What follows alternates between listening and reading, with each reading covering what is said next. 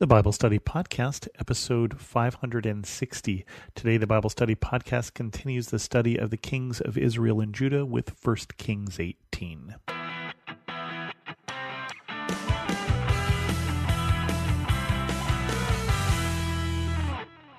Welcome to the Bible Study Podcast. I'm your host, Chris Christensen. This is one of the chapters that made me want to do a study of the kings of Israel and Judah, and it's because of this section, the second section here on Elijah, but first a section Elijah and Obadiah. After a long time, in the third year, the word of the Lord came to Elijah, "Go and present yourself to Ahab, and I will send rain on the land." So Elijah went to present himself to Ahab. Now the famine was severe in Samaria, and Ahab had summoned Obadiah, his palace administrator. Obadiah was a devout believer in the Lord. When Jezebel was killing off the Lord's prophets, Obadiah had taken 100 prophets and hidden them in 2 caves, 50 in each, and had supplied them with food and water. Ahab had said to Obadiah, "Go through the land to all the springs and valleys. Maybe we can find some grass to keep the horses and mules alive, so that we will not have to kill any of our animals." So they divided the land they were to cover, Ahab going in one direction and Obadiah in another. As Obadiah was walking along, Elijah met him. Obadiah recognized him, bowed down to the ground, and said, "Is it really you, my lord Elijah?" "Yes," he replied. "Go tell your master, Elijah is here." "What have I done wrong," asked Obadiah, "that you are handing me over to Ahab to be put to death? As surely as the Lord your God lives, there is not a nation or a kingdom where my master has not sent someone to look for you. And whenever a nation or kingdom claimed you were not there, he made them swear they could not find you. But now you tell me to go to my master and say, 'Elijah is here.' I don't know where the Spirit of the Lord may carry you when I leave you. If I go and tell Ahab and he doesn't find you, he will kill me. Yet I, your servant, have worshipped the Lord since my youth. Haven't you heard, my Lord, what I did when Jezebel was killing the prophets of the Lord? I hid 100 of the Lord's prophets in 2 caves, 50 in each, and supplied them with food and water. Now you tell me to go to my master and say, 'Elijah is here.' He will kill me." Elijah said, "As the Lord Almighty lives, whom I serve, I will surely present myself to Ahab today." So we get this little scene, this kind of prequel to the next big scene, which is with Elijah and Ahab. Again, for background here, the introduction of Elijah in the last chapter said that there was going to be a drought, neither dew nor rain in the next few years. No specific time frame given, but definitely going to be a drought. And we're in the middle of that. We're 3 years in, 3 years with no rain. Problem enough that they're trying to find grass just to keep some of the animals alive. And so Ahab and Obadiah go to look for some spring that hasn't dried up so they can graze the animals. And it's interesting, Obadiah is one of those faithful people. There are still faithful people in Israel. There are still people who believe in God, and Obadiah is one of them. And we learned there are still prophets, or at least there were at some time, 100 different prophets that Obadiah saved. But notice that he saved them when Jezebel, that person who Ahab married, who is from Canaan, who is a Canaanite, went and tried to kill all the prophets. She intentionally went out to kill all the prophets of God.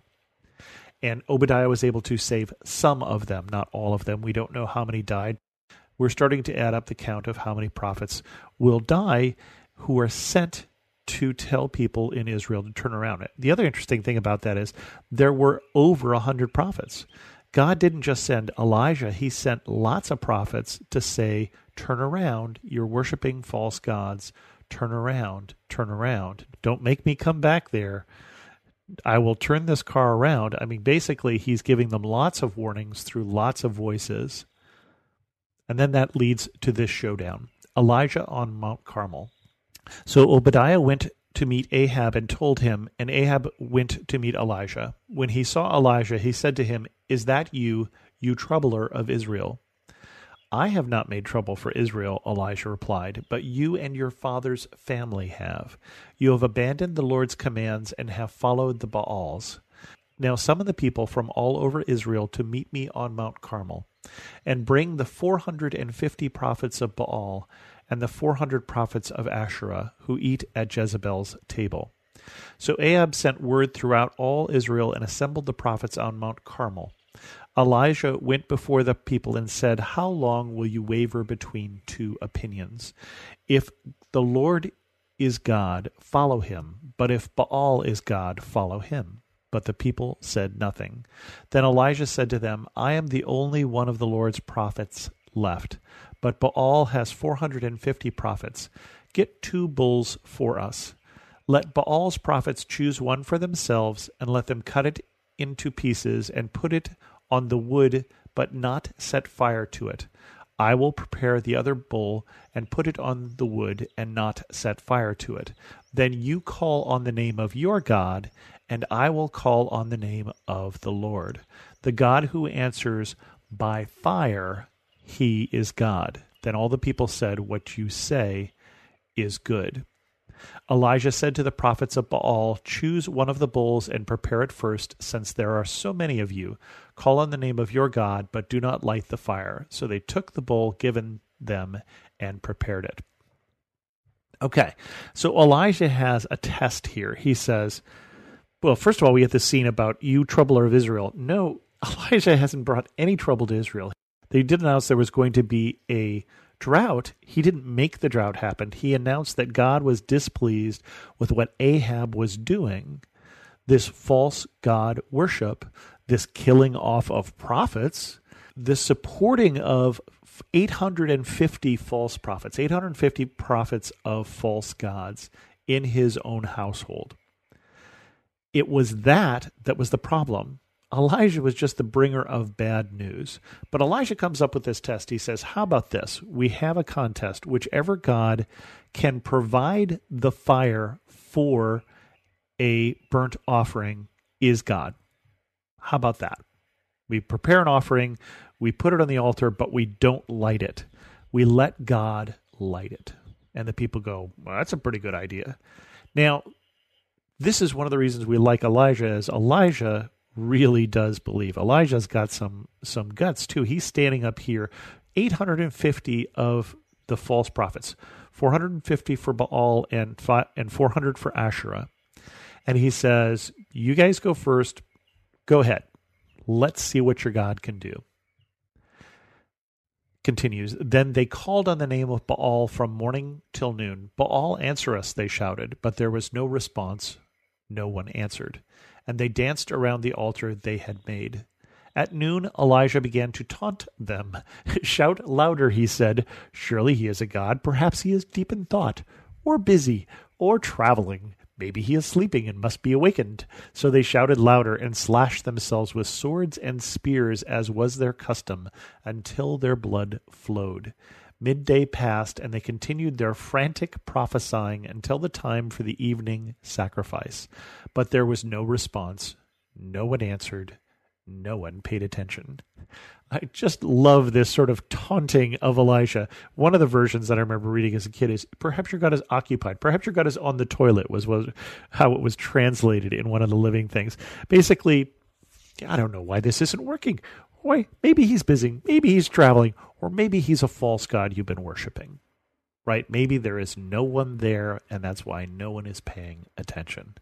And they've been praying all day. They're cutting themselves. Remember that one of the reasons God hates this false practice even more than he hates other false gods is that it does involve a child sacrifice. It does involve violence. And so they're cutting themselves as part of this prayer. And they're dancing, and the dances might be great. The dances might be wonderful choreography. They might be stylistic or whatever. But if you're praying to a false god, nothing's going to happen. There's no one listening. There's no one listening. It continues. Then Elijah said to all the people, come here to me. They came to him, and he repaired the altar of the Lord, which had been torn down. Elijah took 12 stones, one for each of the tribes descended from Jacob, to whom the word of the Lord had come, saying, your name shall be Israel.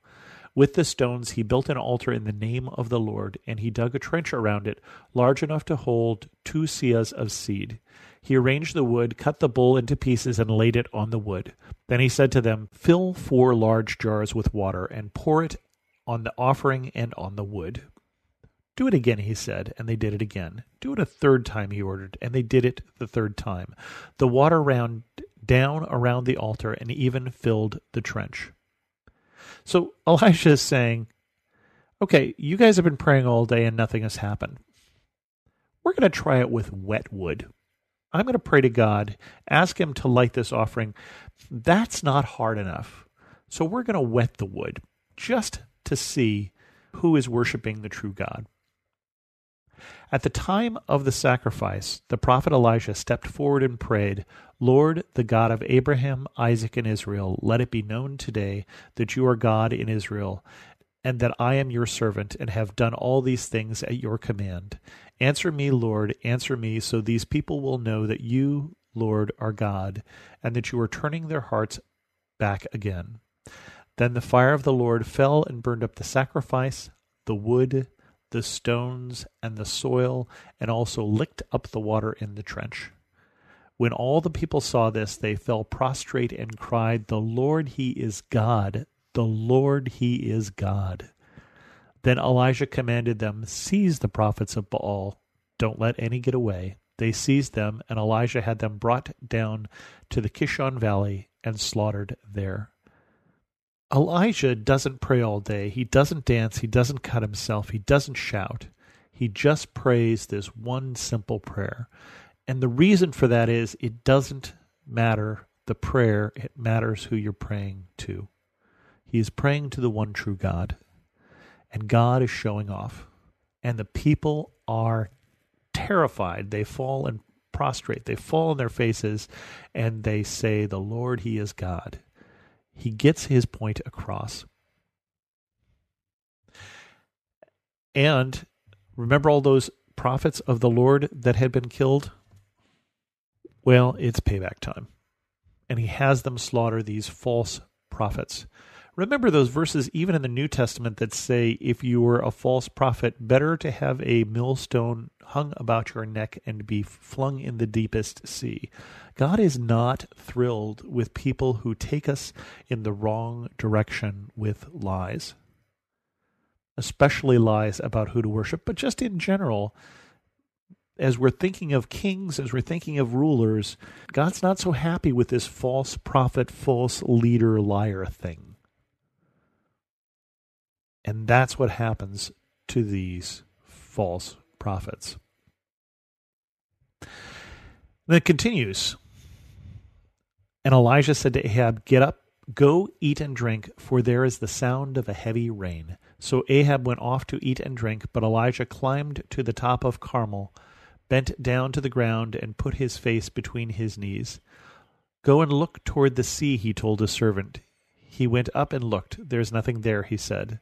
7 times Elijah said, "Go back." The 7th time the servant reported, "A cloud as small as a man's hand is rising from the sea." So Elijah said, "Go and tell Ahab, hitch up your chariot and go down before the rain stops you." Meanwhile the sky grew black with clouds, the wind rose, a heavy rain started falling, and Ahab rode off to Jezreel. The power of the Lord came on Elijah, and tucking his cloak into his belt, he ran ahead of Ahab all the way to Jezreel. One last trick in this story for Elijah, which is to outrun the chariot. But the big part of this is not how fast Elijah has gotten, but that God sends rain. One more sign that this guy, Elijah, speaks for God. It's good for us to listen to those who speak for God. It's good for us to listen to God and not to false voices, not to liars, especially not to false prophets. With that, we're going to end this episode of the Bible Study Podcast. If you have any questions, send an email to host@thebiblestudypodcast.com, or better yet, leave a comment on this episode at thebiblestudypodcast.com. You might guess that with this great ending, everything is going to go well in Israel after this, and you would be wrong. Stay tuned next week and we'll talk about that. And thanks so much for listening.